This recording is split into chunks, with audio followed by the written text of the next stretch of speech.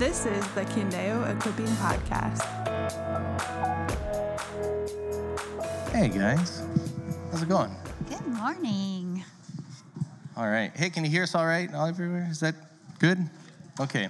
Hey, welcome to the parenting thing. We thought we'd learn about parenting, so we showed up, and they put us up here instead. So,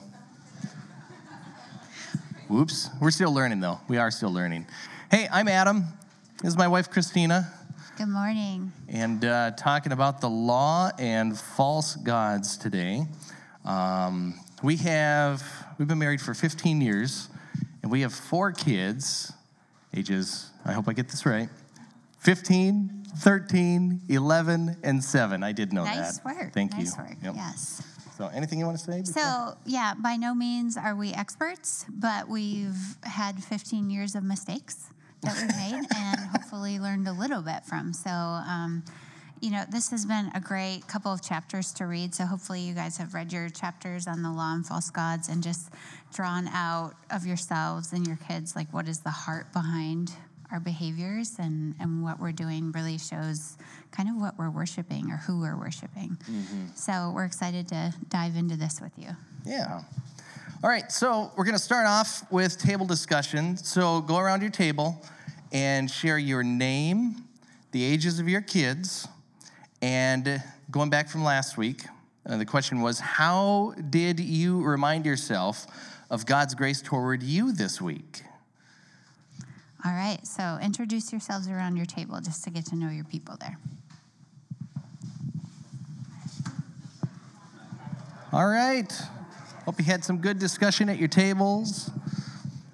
So we're going to start off by talking about categories of law, and we're finding 3 that we had talked about. Yeah, so this is just sort of like from the discussion guide, it asked you to kind of talk about your household. Like, how do you make rules, or what are some rules that you have in your household? And so when we talked about our household rules, we really saw 3 categories. And this is really helpful to us just as we explain things to our kids. Like, whose rule is this? This was helpful to me this week, too, to talk about this. It's like, okay, where are we putting these things? So the first category that we looked at was God's law. Now, this carries some weight, right? It also takes a lot of weight off of you because it's not your rules, your laws. I mean, ultimately, it's God's. So if it's God's law, it's going to be one of our household laws, too. It really is. You're looking at things like, hey, no complaining or arguing. Honor your father and mother. Do not lie. Things like that. Those are God's laws, and therefore, they work their way into our family as well, in our house. And also, like, they carry authority. It's not just, we want to teach them God's law, so teach it to them so that when they're older, they're still carrying these things out. It's not just, well, that's just how I was raised. I was raised not to lie and not to fight my brother. No. These are God's laws. So teaching them where that authority comes from, too. And also that we have to carry out God's laws, too. We've been asked to obey them, too. For example, like no complaining or arguing. We have to remind ourselves of that, too.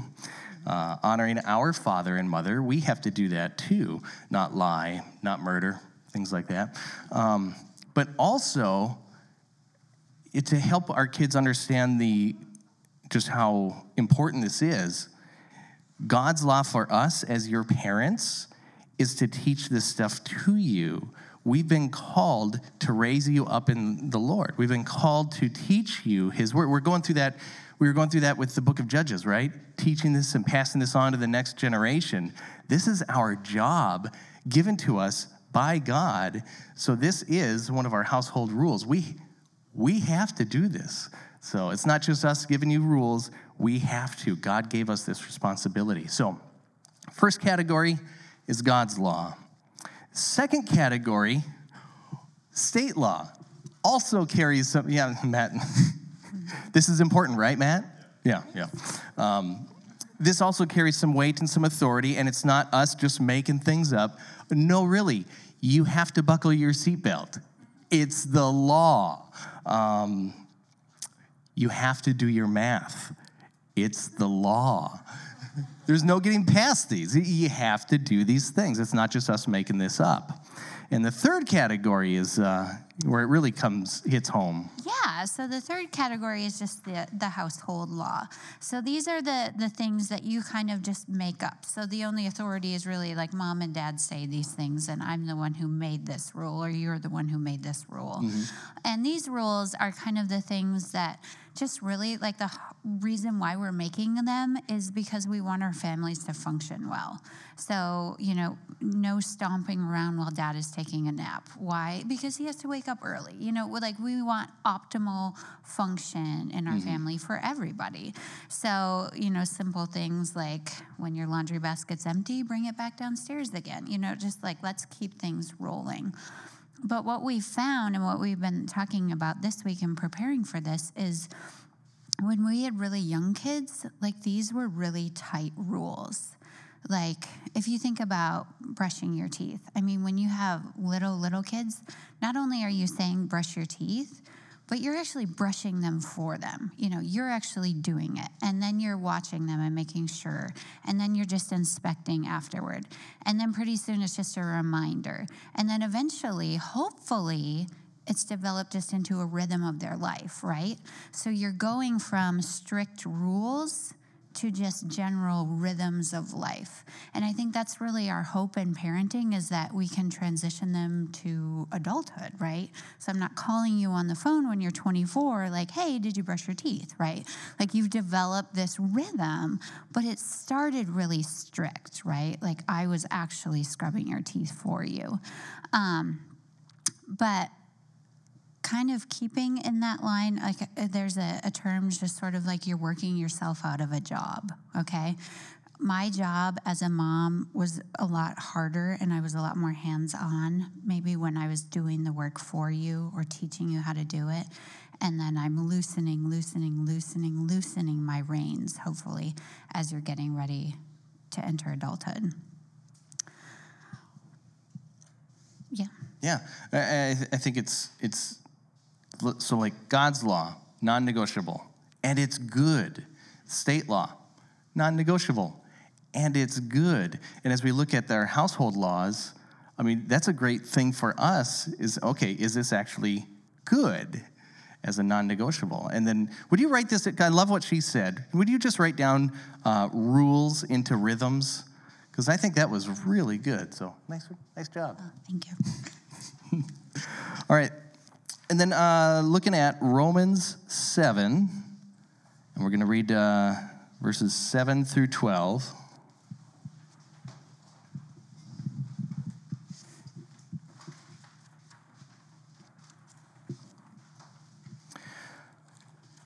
What then shall we say?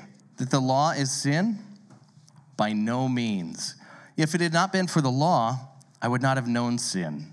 For I would not have known what it is to covet if the law had not said, you shall not covet. But sin, seizing an opportunity through the commandment, produced in me all kinds of covetousness. For apart from the law, sin lies dead. I was once alive apart from the law, but when the commandment came, sin came alive and I died. The very commandment that promised life proved to be death to me. For sin, seizing an opportunity through the commandment, deceived me, and through it, killed me. So the law is holy, and the commandment is holy, and righteous, and good.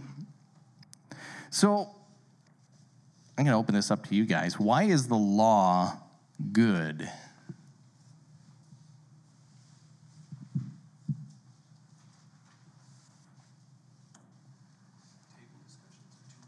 Just out loud. Shows us our sin. That's right. Mm-hmm. Yes. Ultimately, it shows us that we need our Savior. Shows our kids too, and as parents, that's our job, is to take their sin and show them you need a Savior. Mm-hmm. That's pretty much it. Also, as Christians, we're called to be sanctified and set apart and holy, and God's law is the instruction to us how to do that. So it's good. It shows us our sin, shows us we need a Savior, and it's good. I like to think of it like if you think of a ruler or a straight edge, like God's law is that straight edge for us. So we hold it up and I can see, oh, what's crooked in my life because I know what the Bible says is true or how my life should be going. Yeah, it's good. All right, we're going to keep going in Romans 7. This is verses 13 through 18. Did that which is good then bring death to me? By no means. It was sin producing death in me through what is good, in order that sin might be shown to be sin, and through the commandment might become sinful beyond measure. For we know that the law is spiritual, but I am of the flesh, sold under sin. For I do not understand my own actions. For I do not do what I want, but I do the very thing I hate. Now, if I do what I do not want, I agree with the law that it is good. So now it is no longer I who do it, but sin that dwells within me. For I know that nothing good dwells in me, that is, in my flesh. For I have the desire to do what is right, but not the ability to carry it out. So, again, open this up to you guys. Why is the law good, but insufficient? What is it? Sin is internal. Good. Anybody else want to add to that? Doesn't provide a solution. No. So we're made aware of our sin through it. And man, I can't avoid it. Your kids can't avoid it. So, yeah. Yeah, so I guess going back to that straight edge, I mean, if you hold up the straight edge and you see, oh, that's crooked, just holding it up isn't going to be the fix for it, right? Right. So it's a good thing to show you that it's crooked, but that doesn't solve the problem, right? Mm-hmm. So now we're going to get into some of the gray areas. What is the basis for our rules? And so when we talk about rules or law, I'm kind of using those interchangeably, but the standards, I guess, that we hold up in our parenting and our expectations. If God's instruction is our highest standard, and it should be, and that should be like we said, the non-negotiable for our family. It's kind of helpful. Do you want to talk a little bit about discerning? Because there are a lot of laws in the Bible. Mm-hmm. So like the 3 different types, Yeah. sort of a thing. So what we looked at when we looked at God's laws is that we found 3 types of God's laws. So the first one being God's holy law, kind of encapsulated in the 10 Commandments, right? Boiled down to what? If you were to boil down the 10 Commandments, it would be what? Jesus did this. Yeah, he split them into 2. He said, Love God, yeah, love people with everything you've got. That's God's holy law. So when will this category of God's law, when will that pass away? so loving God and loving people. Yep. The 10 Commandments, don't lie, don't steal, don't murder. When are these going to pass away? They don't. They never will. They will never pass away. So, second category of God's law, ceremonial laws. You're looking at rituals and procedures, anything dealing with clean versus unclean. For example, like how many cows, lambs, rams, and goats am I going to need? What kind of cows, lambs, rams, and goats am I going to need? What do we do with these things? How do we handle it? And then at the end, you got to carry their guts and their dung outside the camp and burn it, right? When will these types of laws pass away? When Jesus died. They're already dead. We don't have to carry that out. Jesus came for the unclean, right? And he made us clean forever, and you no longer have to carry your crap outside the camp. Right? This is great. Yeah. Are we still recording this? We don't have to institute these into our parenting, right? Right. This is just something that we don't have to deal with. Right. So, category 2, ceremonial and ritual, like those are done.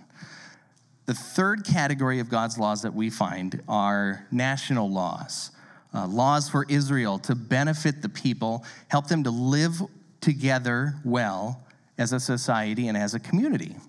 Things like you need to have parapets on your roof so that people don't fall off when they're visiting. That's actually one of God's laws as his, like this is what you need to do as a nation of Israel. You have to have parapets on your roof, right? Raise your hand if you don't have parapets on your roof. Uh-oh. Now, here's the thing. So, all these laws to help them function, because they're a brand new nation, a brand new country, right? They have to have these laws. When will these laws pass away? I would argue maybe Babylon, right? I don't know. I don't have an answer. Well, I don't know. Yeah, maybe when Jesus returns. So these laws also, has an expiration date, okay? Now, similar to state laws or household laws, but rules and laws to help the people live well together, right?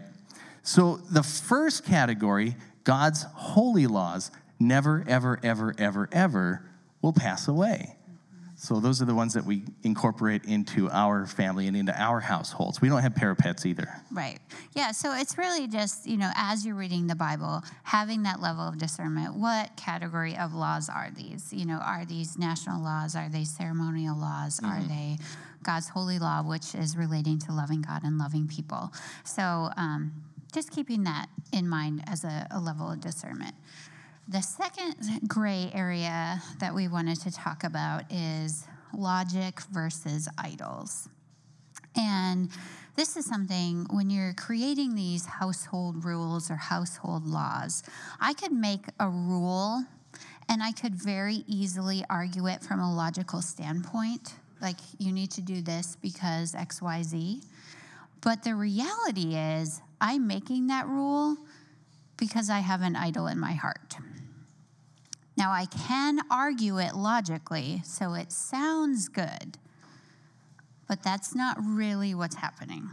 So I'll give you an example of how this has kind of played out in our life even recently. So Sunday morning, it's time to go to church.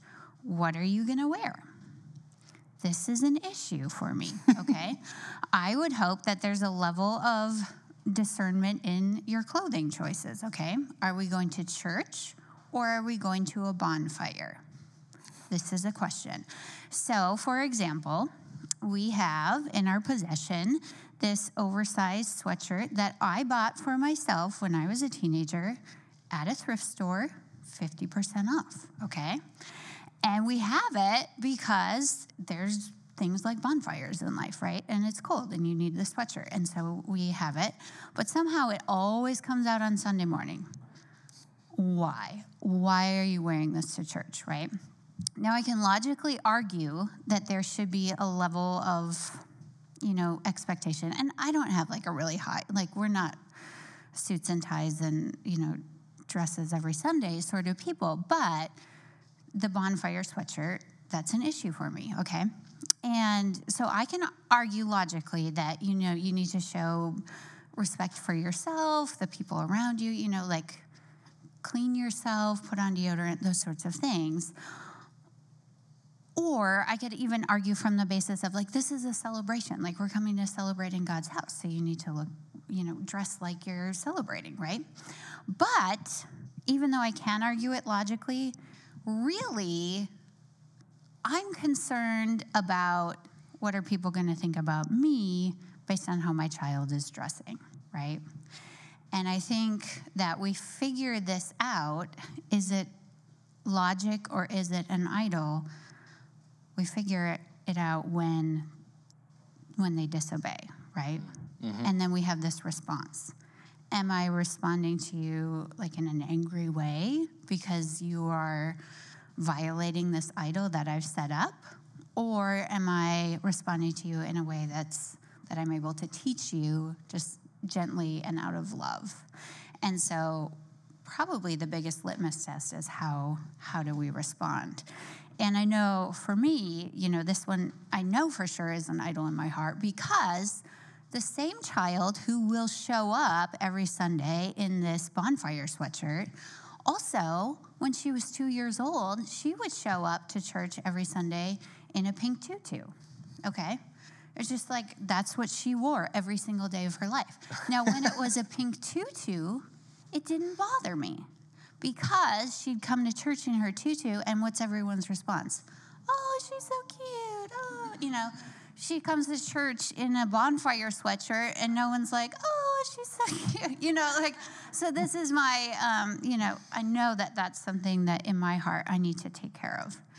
But also, really, not only do I need to address that idol, but I should be rejoicing in that this issue in her heart, she's not trying to offend God or offend her parents. Like, for her, it's just a matter of comfort.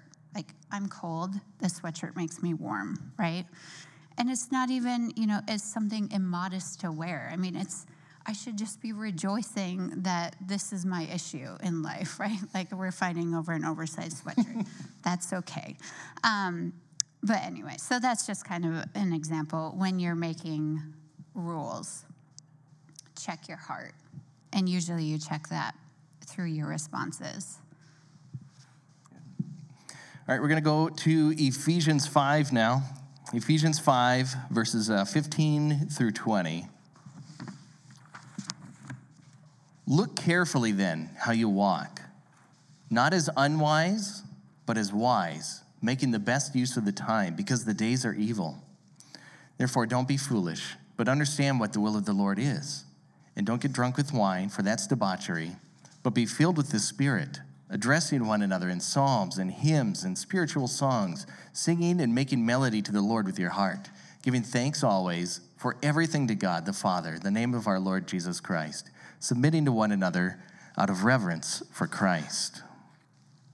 So at your table, go around and the question is, do you regularly find ways to remind yourself and your children about our need for God's grace? And if so, what are some ways that you use ordinary things to do this? So we'll give you a few minutes at your table to discuss that, and then we'll share some ideas up here.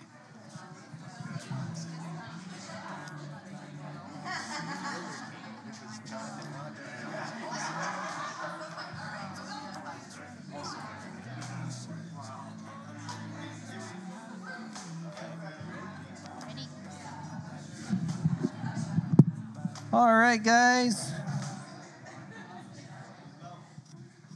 All right, so care to share. What are some of the ordinary things that you do to remind yourself and your children about your need for God's grace?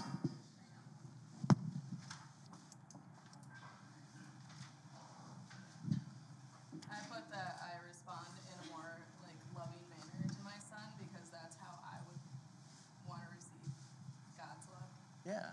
If I'm having a tantrum. I've had those. Yeah. Getting annoyed with me, I'd rather have a comforting measure. So Yeah. that's kind of when he's throwing a tantrum, I'm just like, okay, he needs me right now. So That's good. That's good.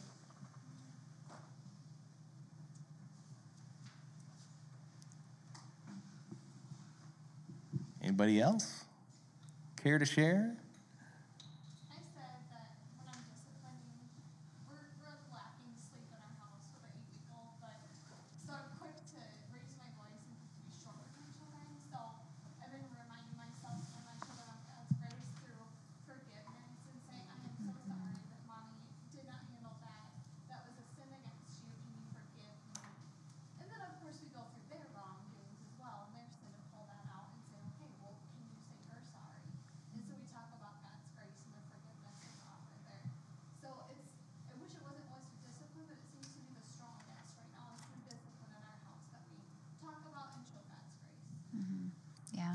That's a great way I found. I mean, so often it seems like we're pointing to the glory of God just by confessing our own sins to our kids and asking forgiveness of them, because that shows our kids that we have a forgiving God, and he's, willing to listen to us over and over and over again. So that's a great way to teach your kids. Yeah. Let's go one or two more. Anybody else? This is good stuff, by the way.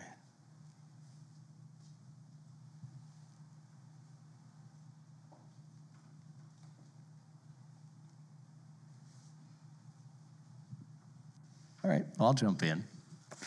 This is a fun one for us. So we were looking at God's laws earlier, and God did tell his people to celebrate, to have festivals and feasts and times of remembrance. This was good because every year when this date comes around, you're reminded about what God did in the past. You're looking to the past and seeing how good God was, how faithful, and how he rescued us, how he delivered us, all these things. So ways to remember God's goodness in the past.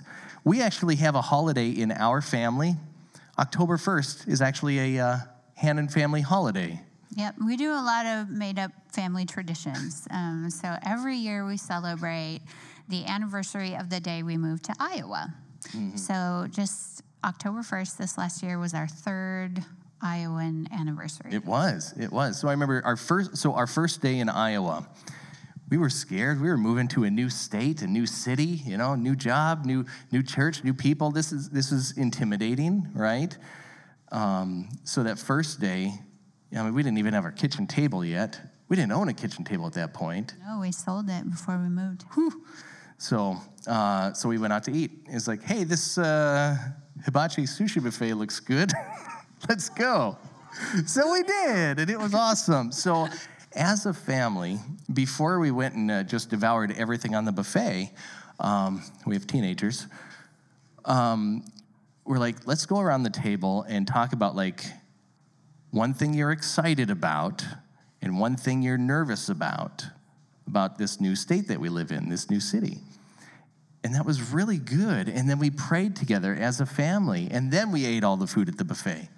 Teenagers. So it just kind of developed in this routine. It's like, hey, October 1st is coming up. Let's go back to the hibachi sushi buffet. And so we do, and as we're eating, or before we eat, or whatever, between trips back up, we actually go around and we talk about how God has helped us transition into this new phase of life, this new stage, because it is a pretty big new stage of life moving. So we talked about how good God was, how faithful he was, what he's taught us into this new, as he brought us into this new stage. And we're going to talk about this later too, there was an attitude problem with one of our kids moving away from friends, away from the familiar. So how we dealt with that, we're going to talk about that later this morning. But this routine, this holiday and tradition is really helpful in looking at God's glory, and also remembering how desperate we need him and we need his grace. So that's been a fun one for us. Another one's just been storytelling. It could be, looking at other people's stories. Oh man, Teddy Roosevelt, when he let his zeal and his passion get ahead of him and what he had to do to fix the situation, just telling stories with the kids helps them to see God's hand and our need for grace through other people's stories. And even in our own stories, personal things, like the time we broke into somebody's home. Complete accident, another story for another time. Whoops. It was an honest mistake. It was an honest mistake, but still, we needed God's grace. Yep. We'll save that for another time. But also telling stories like, man, I remember when we were newly married. Okay, so we're young, we have 2 babies, and we are so poor. I don't know how we're going to afford it. We can't afford groceries. It's not Dave Ramsey doesn't think it's in our budget. Through God's grace, we never missed a meal. We had to trust him. We had to learn how to trust him. And food just showed up. there was this farmer who went to all these grocery stores and got all these expired bread products. He filled a school bus, and before he took it to feed the pigs, he'd go around to poor people he knew. So we had all sorts of bread products. I had a friend who worked for Little Debbie, and we had a lot of Little Debbie. But we also had, around Thanksgiving time, the grocery store in town had a punch card. And so if you filled your punch card, you got a free turkey. But also a lot of businesses would give their employees turkeys around Thanksgiving.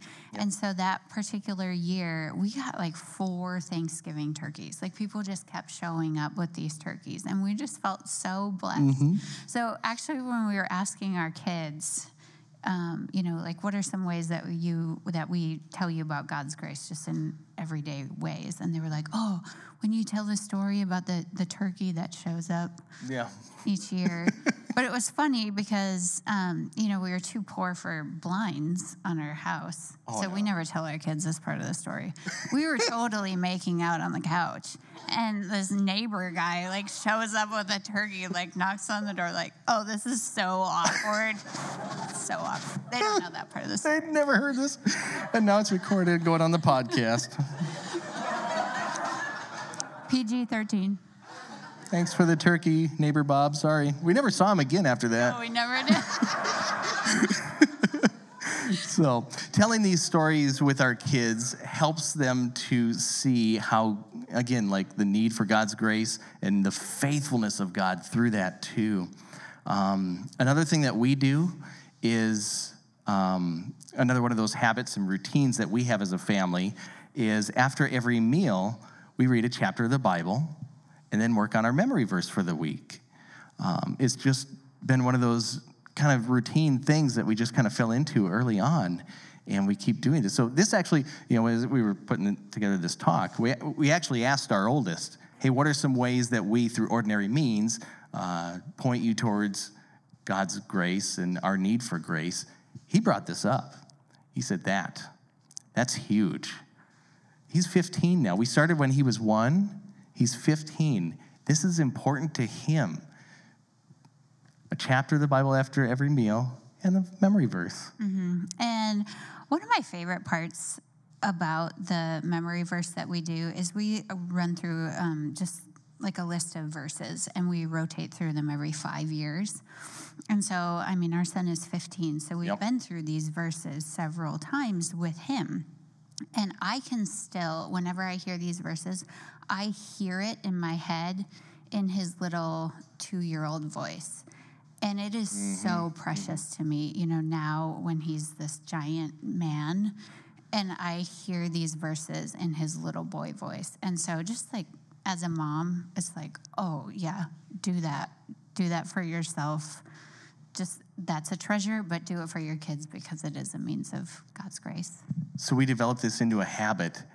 Honestly, there are times we don't feel like doing this because maybe we're in a rush, or maybe there's some kind of funk between us or something, and I'm mad and I'm grumpy and I don't want to read a chapter of the Bible after this meal. It's awkward. This is true. It is true. Daily life. There are times when you don't want to do it. Our kids know that after this meal, we're going to read a chapter in the Bible. I have to do this. So because it's a routine and it forces me to do this, I have to pick up my Bible and read the next chapter that we're going through. How humbling is that as a way to transform my heart and shift it back to God, and also open myself up to, he's teaching me something right now. I didn't want to do this, but I'm still going to do it, and he's teaching me something right now. It might be through the text, or it might be just the fact that I have to fix this when this meal is over. I have to fix this. Mm-hmm. So that routine, again, is super helpful. Yep. Another way that we found is through fictional allegory. You guys read to your kids? We read biographies and stuff, but the fictional stories can be so good. If you find a good book, some of our favorites the Wingfeather Saga, written by Andrew Peterson, the Wilder King trilogy. These are stories that are very entertaining, But also, if you pay attention, you're seeing, oh my goodness, well, they're illustrating the gospel. I mean, there's kids' books. I broke down and wept after. I'm trying not to cry in front of my kids. No, they're really good. They're really good books. So I encourage you to read to your kids. Find time, find a routine. Maybe it's before bed or whatever. But read to your kids. Find those really good books. But yeah, that fictional stuff has really helped us to point them to God's grace too. So you are parenting a worshiper. Question for you. What rules your child's heart? No, that's not a question. Let me read ahead. What rules your child's heart will control his behavior? So we're going to go to Colossians 3, verses 12 through 17. And then we'll have table discussion after this. Put on then, as God's chosen ones, holy and beloved, compassionate hearts, kindness, humility, meekness, and patience, bearing with one another, and if one has a complaint against another, forgiving each other. As the Lord has forgiven you, so you also must forgive.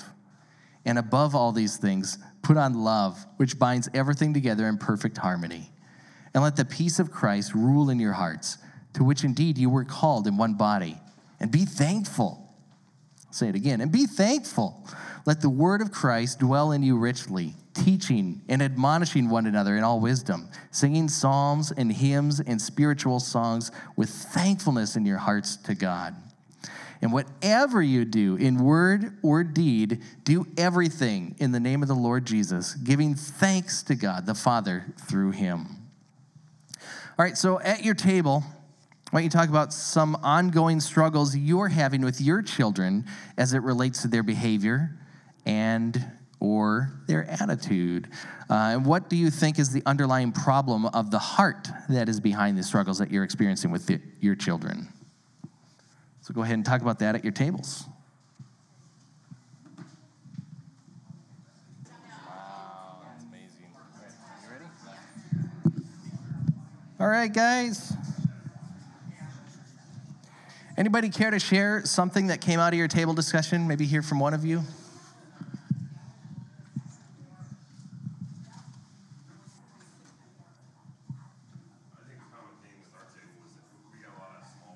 Yeah. A lot of it's just issues, like how we should remain calm while trying to talk to them and not just immediately go to yelling or discipline. So. If you figure that out, would you let me know? No, Okay. Good.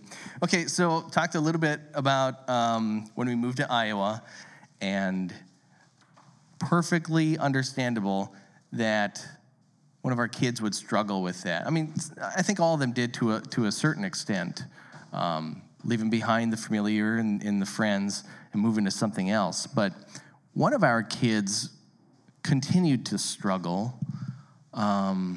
Maybe she didn't struggle. She just gave into it. Just being upset, having a bad attitude, refusing to have a good attitude, right? I don't want to go to Candy. I don't want to meet new friends. I don't want to have a new church or do this new stuff. I don't want to.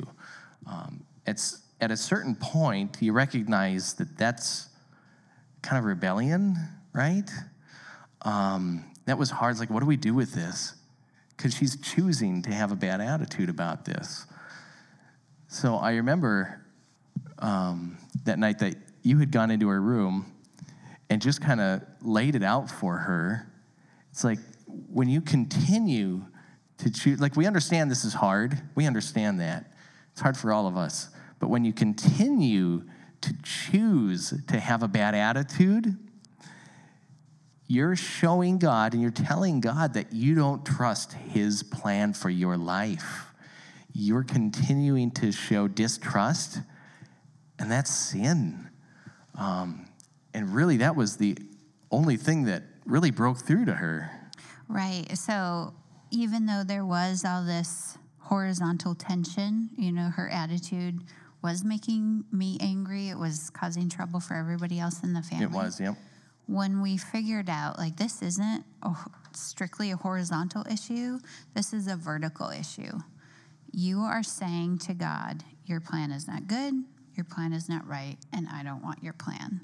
Mm-hmm. And so just showing that to her changed her heart, softened her heart to a place of repentance to say, I don't want to say that to God because I do trust that he is good. And so leading her in that to show her this is sin and that's really what you're doing really changed things around. And then she was softened to accept God's plan and move forward and enjoy life here. Yeah, and it wasn't just well, that's done, let's move on. No, there were times when it would come up again, but then just gentle reminders after that hard meeting.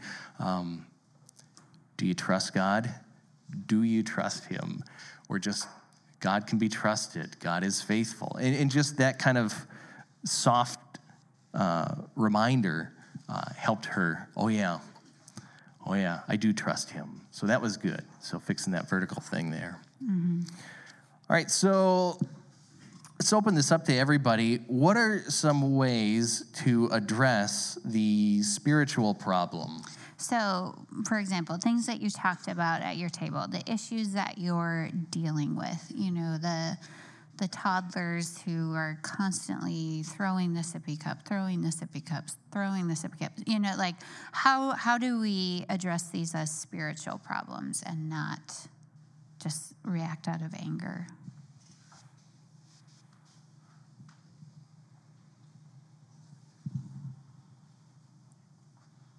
This isn't a direct answer, but I find that if I expect my children to act perfectly, then I have an improper expectation.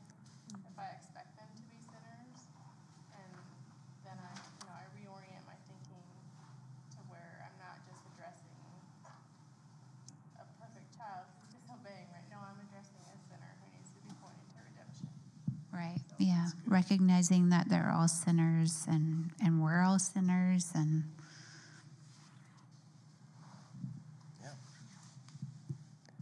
Anybody else? One more? I think a lot of it comes just within your language, especially I know a lot of people here have little kiddos. And just like, we're just talking about sibling issues. God gave you a little sister. What grace that he gave you a little sister. Or we have food on the table. We're going to eat it. Because God gave, like a lot of it, you're not going to do this big conversation. They're going to look at you with big eyes and have some unrelated answer back. But just like, just the conversation you have as you do your day, I think is a lot. Is helpful for the little ones. Your story is really helpful as your kids grow bigger.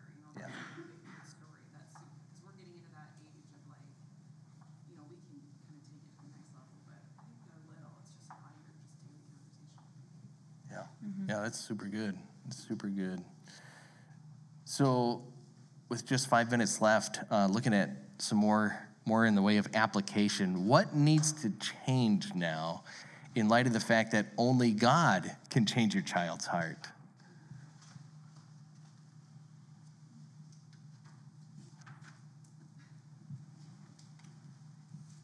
Something from the book for me that stood out that I read that has been sticking with me is, are you willing? Like, where's your will at as a parent to address this situation? Are you willing to be an ambassador, or are you just angry and want to own? And so checking my own will and maybe just in frustration and anger instead of reacting right away, trying to think parent to parent is a verb as much as a noun. Did I have to actively remind myself you need to parent, not just react? And especially out of anger. So I say a prayer.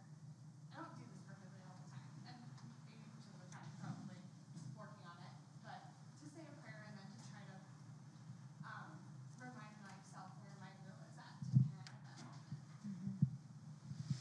Yeah. And I think, too, to what you said earlier, Kelly, just modeling that repentance. I think they're going to learn so much more from what you actually do than anything that you ever say. Yep. I have a friend who, in parenting her little kids, kind of what we had talked about just a second ago, when expecting them that they will be sinners and recognizing that. So when they're disobeying, knowing that's going to happen, and then stopping them, explaining, okay, that's not what we're going to do because of whatever. And then modeling with them, how would you do this? How can I be kind to my sister? How can I treat her in a loving way? Or you can't touch mommy like that by hitting her or whatever it is. But if you want to touch mommy or daddy, you can touch me like this, and showing me how do I get that physical affection? How do I appropriately, display my love or my anger or my sadness or whatever it is? So just kind of taking them by the hand, and after an offense, just like walking through how would I handle it appropriately.